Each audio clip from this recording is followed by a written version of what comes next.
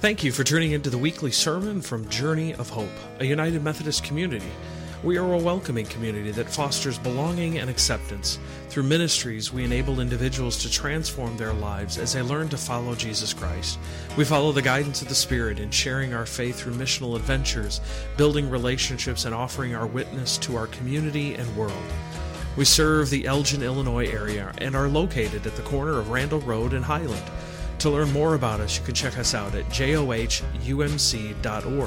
or any of our social media platforms by searching Journey of Hope. And now, here is this week's message, which is taken from the book of Acts, chapter 9, verses 1 through 15. Meanwhile, Saul was still breathing out murderous threats against the Lord's disciples.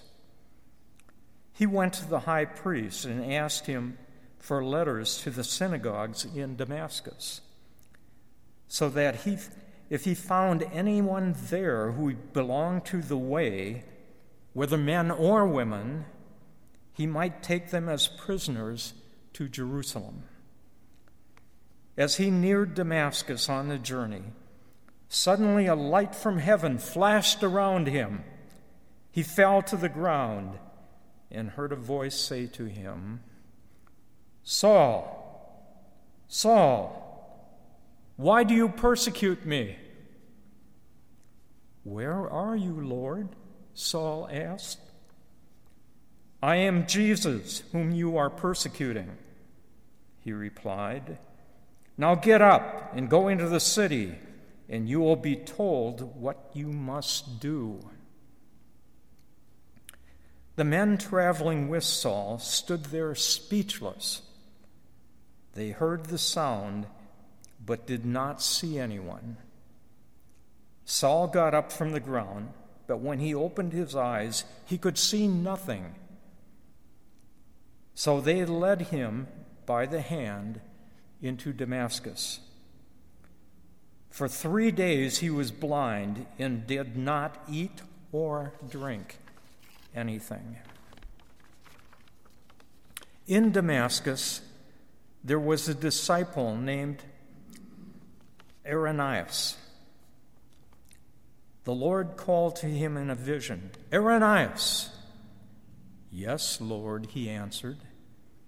The Lord told him, "Go to the house of Judas on Straight Street and ask for a man from Tarsus named Saul, for he is praying.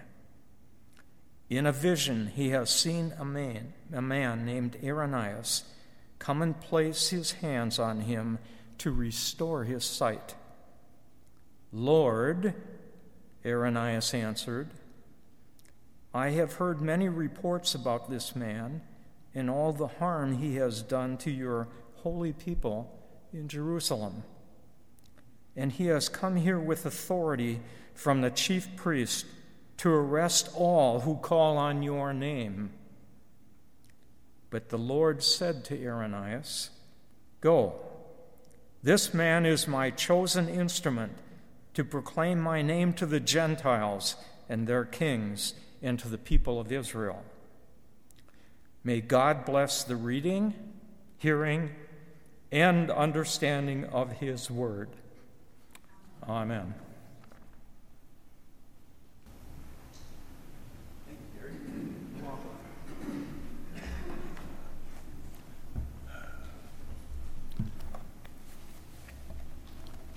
Good morning. It's been a while since I've been up here. They need to be more practice. I want to say something about the sermon today. It is not your typical sermon with 3 points and a story. I like that smile. You know what I'm talking about. It is a style that I learned when I was in seminary, and it's called a first-person sermon. So I will be speaking as though I was Ananias and using it to help you understand what had happened to him and, most importantly, what had happened to Saul. So I will be speaking as Ananias as a central speaker. Brothers and sisters in Christ, I thank you for inviting me here today to share what happened on the road to Damascus. I'm sure you all know the story well because it is part of your scriptures. But oftentimes it seems people look at it as just history and do not see it as a message from God. No, it is more than a bit of history. It is a powerful statement of what God is doing and how he is relating to the humans in a new and different way.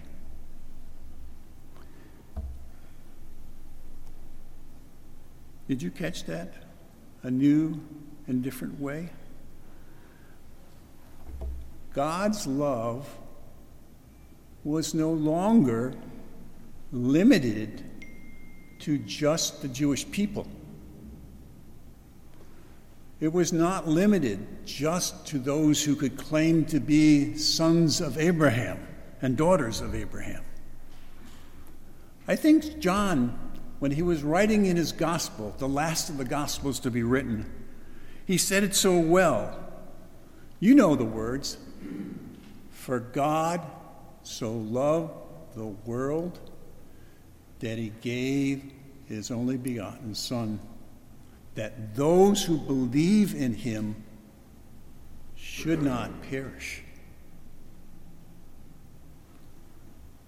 This is completely different from the world that Saul lived in. As a Jewish person and as a Pharisee, he believed very different things. God loved only the children of Abraham, and especially those who followed the law.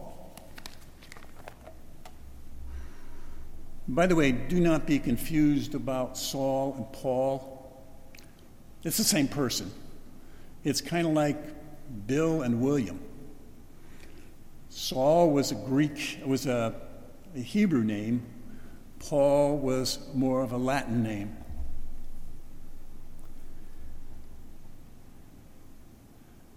God knew what he was doing when he selected Saul, when he stopped him on that road of Damascus and says, I'm going to turn this guy around. Saul had perfect Jewish credential. He was a Jew of the Jews. You might say he was the perfect Jew. He represented what Jews believed, what God expected of his chosen people. Follow the rules. Oh, by the way, the book of rules was about this thick. And Saul knew how to follow them. And you could say he could probably chase his family back in Ancestry.com to Abraham.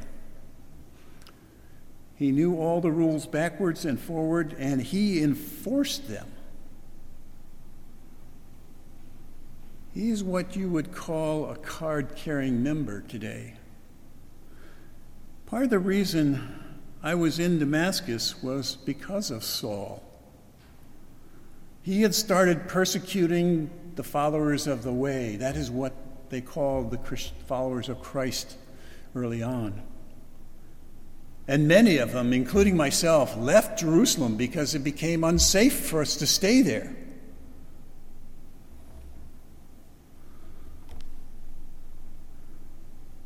He was skilled in the law, and he was also skilled at getting people riled up. You remember Stephen, don't you? He was one of the disciples, and he was stoned to death. And Saul was over there watching that, holding everybody's coats for him. And he had access to the highest powers in the Jewish religion. He could go to the high priest. In fact, that is why he was on the road to Damascus, because he got permission to round up all those followers of the way and have them arrested and brought back to Jerusalem to be tried and probably suffer the same end as Philip did.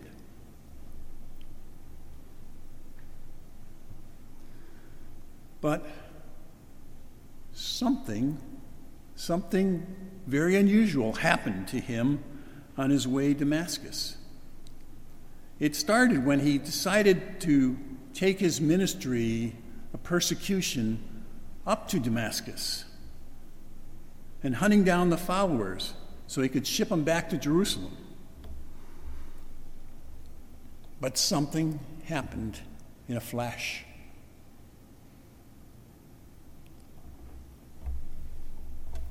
And a voice from the heavens spoke out and said, "Saul, Saul, why do you persecute me?"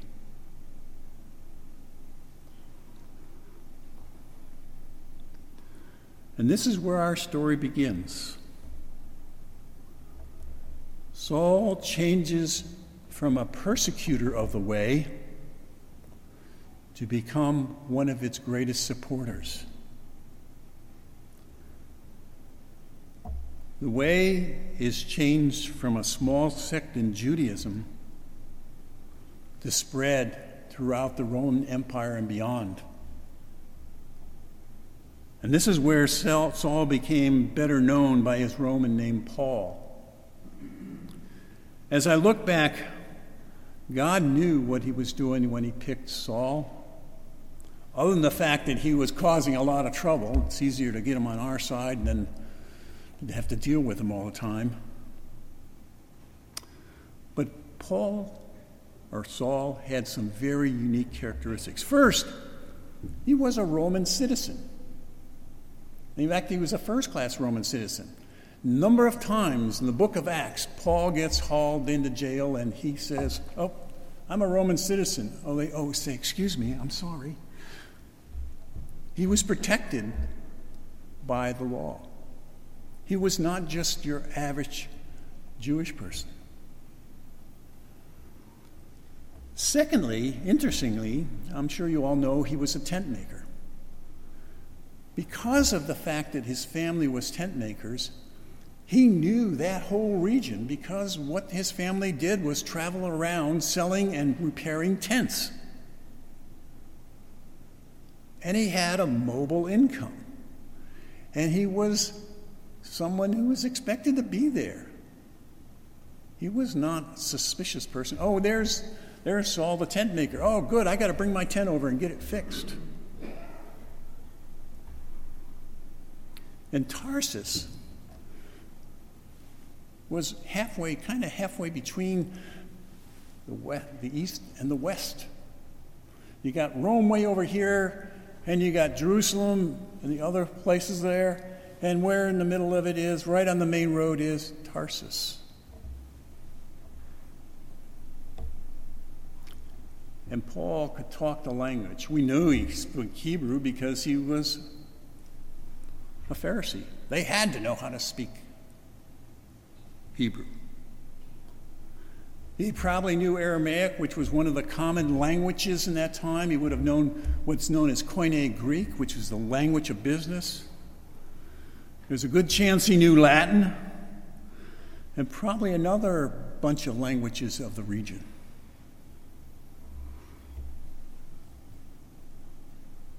The change for Saul, the devout Jew, to Paul, the author, the evangelist, the church builder, began when he pulls up his stakes moving to Damascus with a letter to persecute the church. "I have never seen anything like this," Luke said. "Saul, Saul, why do you persecute me?" I want you to stop and think about it. Jesus is saying to Saul, "These are my people.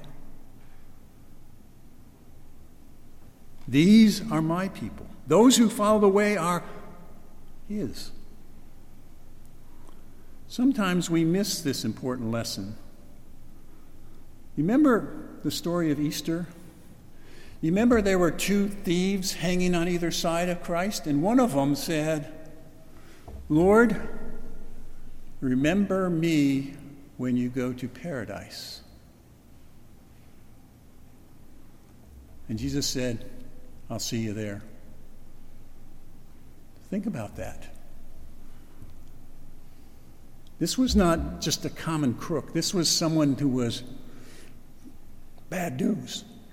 And Jesus said, "I'll be waiting for you."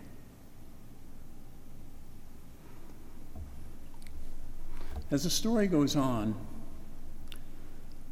Jesus said to Ananias in a vision, "Go to Judas' house on Straight Street and ask for the man from Tarsus who is named Saul. He is praying." He did not have a whole lot of wiggle room on those instructions.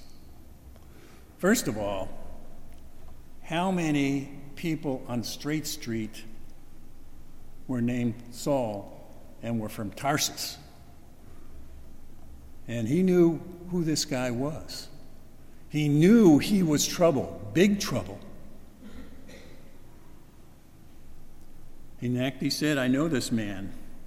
He is the reason why I moved from Damascus in the first place. He could arrest me and send me back to Jerusalem on the spot." Listen to Jesus' response. Jesus said, "Go. This man is the agent I have chosen to carry my name to the Gentiles, kings, and Israelites." He is my chosen to carry my name, and this is important, the Gentiles, the kings, and the Israelites. If I can interpret to you that, it's all that world out there.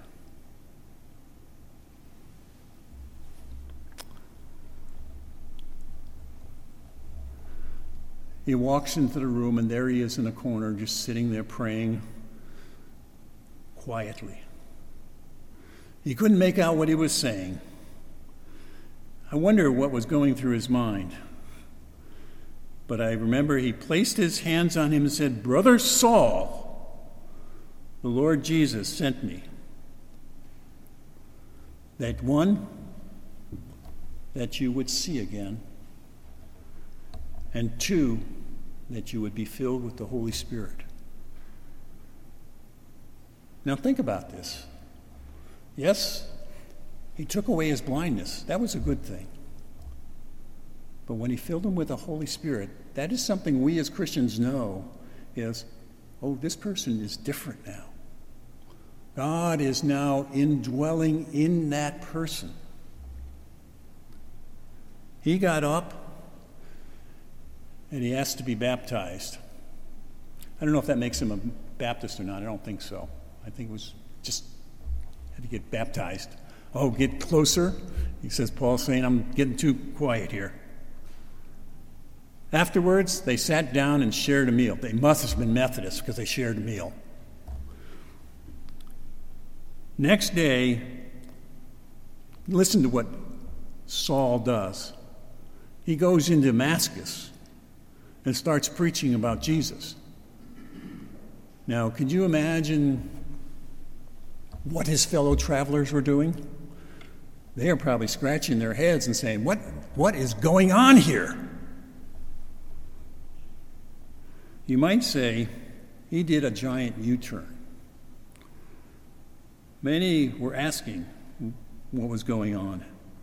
And the Jewish leaders were trying to hunt him down. In fact, we know from the text in Acts, later on, a part that we didn't read, they actually had to put him in a big basket and lower him over the wall in town. By the way, towns had walls back then. And they lowered him down, and someone was waiting on the other side to scoot him out and take him to Jerusalem.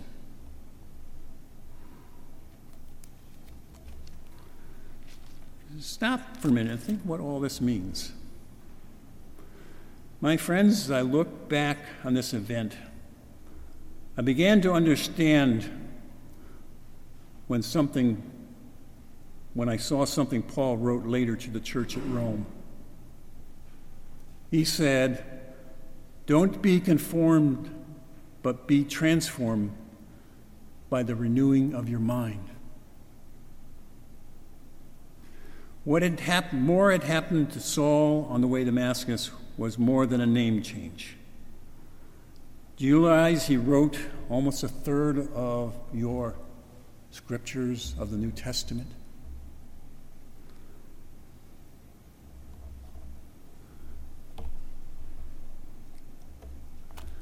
Those who followed Jesus and his disciples began to separate from Judaism, partly because he was not welcome in their houses of worship. And it became a movement across much of the Roman Empire and beyond. And the key to it is this word grace. It's an amazing grace. Paul knew it so well. It was not a bunch of rules that said, do this, do that, or you're out the door. But it said, you are welcome. God loves you. God cares for you.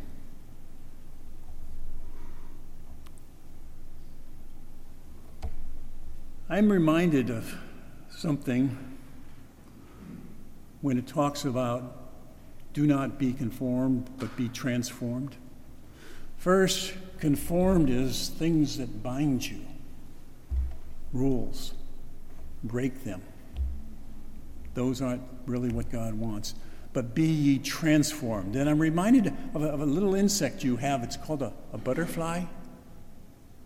You know, those beautiful little birds, things that are floating around now. I see them around. They start off as a fuzzy little caterpillar. And all that caterpillar does is eat, and then it builds a cocoon. It gets wrapped up into something. And the next spring, it emerges from that cocoon into a beautiful butterfly. And the butterfly does two things. You see him going around flitting between plant to plant to plant. And what it is doing cross-fertilization of the flowers and collecting some nectar for lunch. And the second thing it does, it lays eggs that will hatch out next spring and create new caterpillars. That is what transformation is all about. It's becoming something new and different.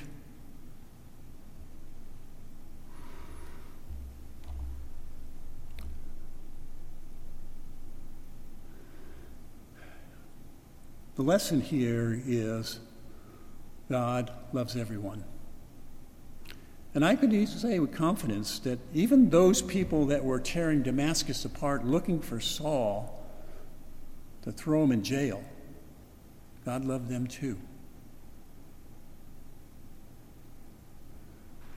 So what does this mean, being transformed by the renewing your mind?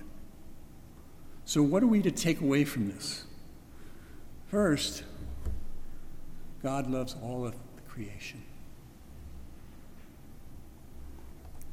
This week, as you're about to go through your week, open your eyes. Take a look.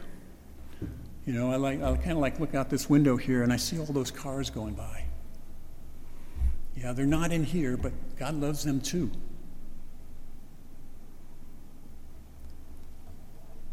We read that Paul's scales fell from his eyes.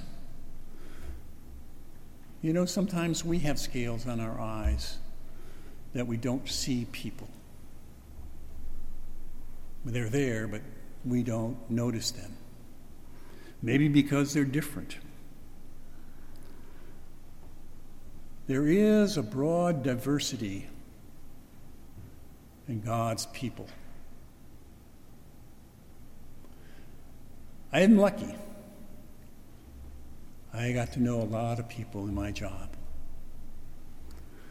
There were all kinds of people moving through our area. There were people from down in Asia, coming up from Africa, coming across from Europe. All of them were different. They were rich, they were poor. Today, I hear you have people that can trace their family back to the Mayflower. Not sure what the Mayflower is, but I hear they can also trace it back to the people that greeted them when they arrived. There are people with fat wallets and those who only have loose change in their pockets. God sees each and every one as precious. Second, God wants to bring out the best in you. Talk about transformation. We call ourselves the Journey of Hope because you call yourself the Journey of Hope because, like Paul, you encountered God in your journey of life. It is a journey of change, like butterflies, transforming, becoming something new, touched by God, seeing God's creation with new eyes, seeing others the way God sees them. As John wrote in his gospel, God so loved the world that he gave his only Son, that whoever believed in him would not perish. Now, I'm going to take off my pastor coat here. And I want to speak to you as a journey of hoper. You know, we're dealing with a change in our church, and I'm kind of lucky in a way that I've been a member at both congregations. A long time ago, we were at Wesley, and then Jen was offered a job at Epworth, and we became Epworthians. So I guess I'm a prototype for a journey of hope. We need to work constantly at becoming something new, that transformation.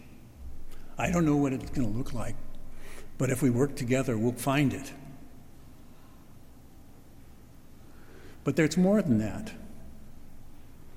I want to challenge you this week to look around and see all the people around you. To see people of different color, different nationalities, different education, different job skills.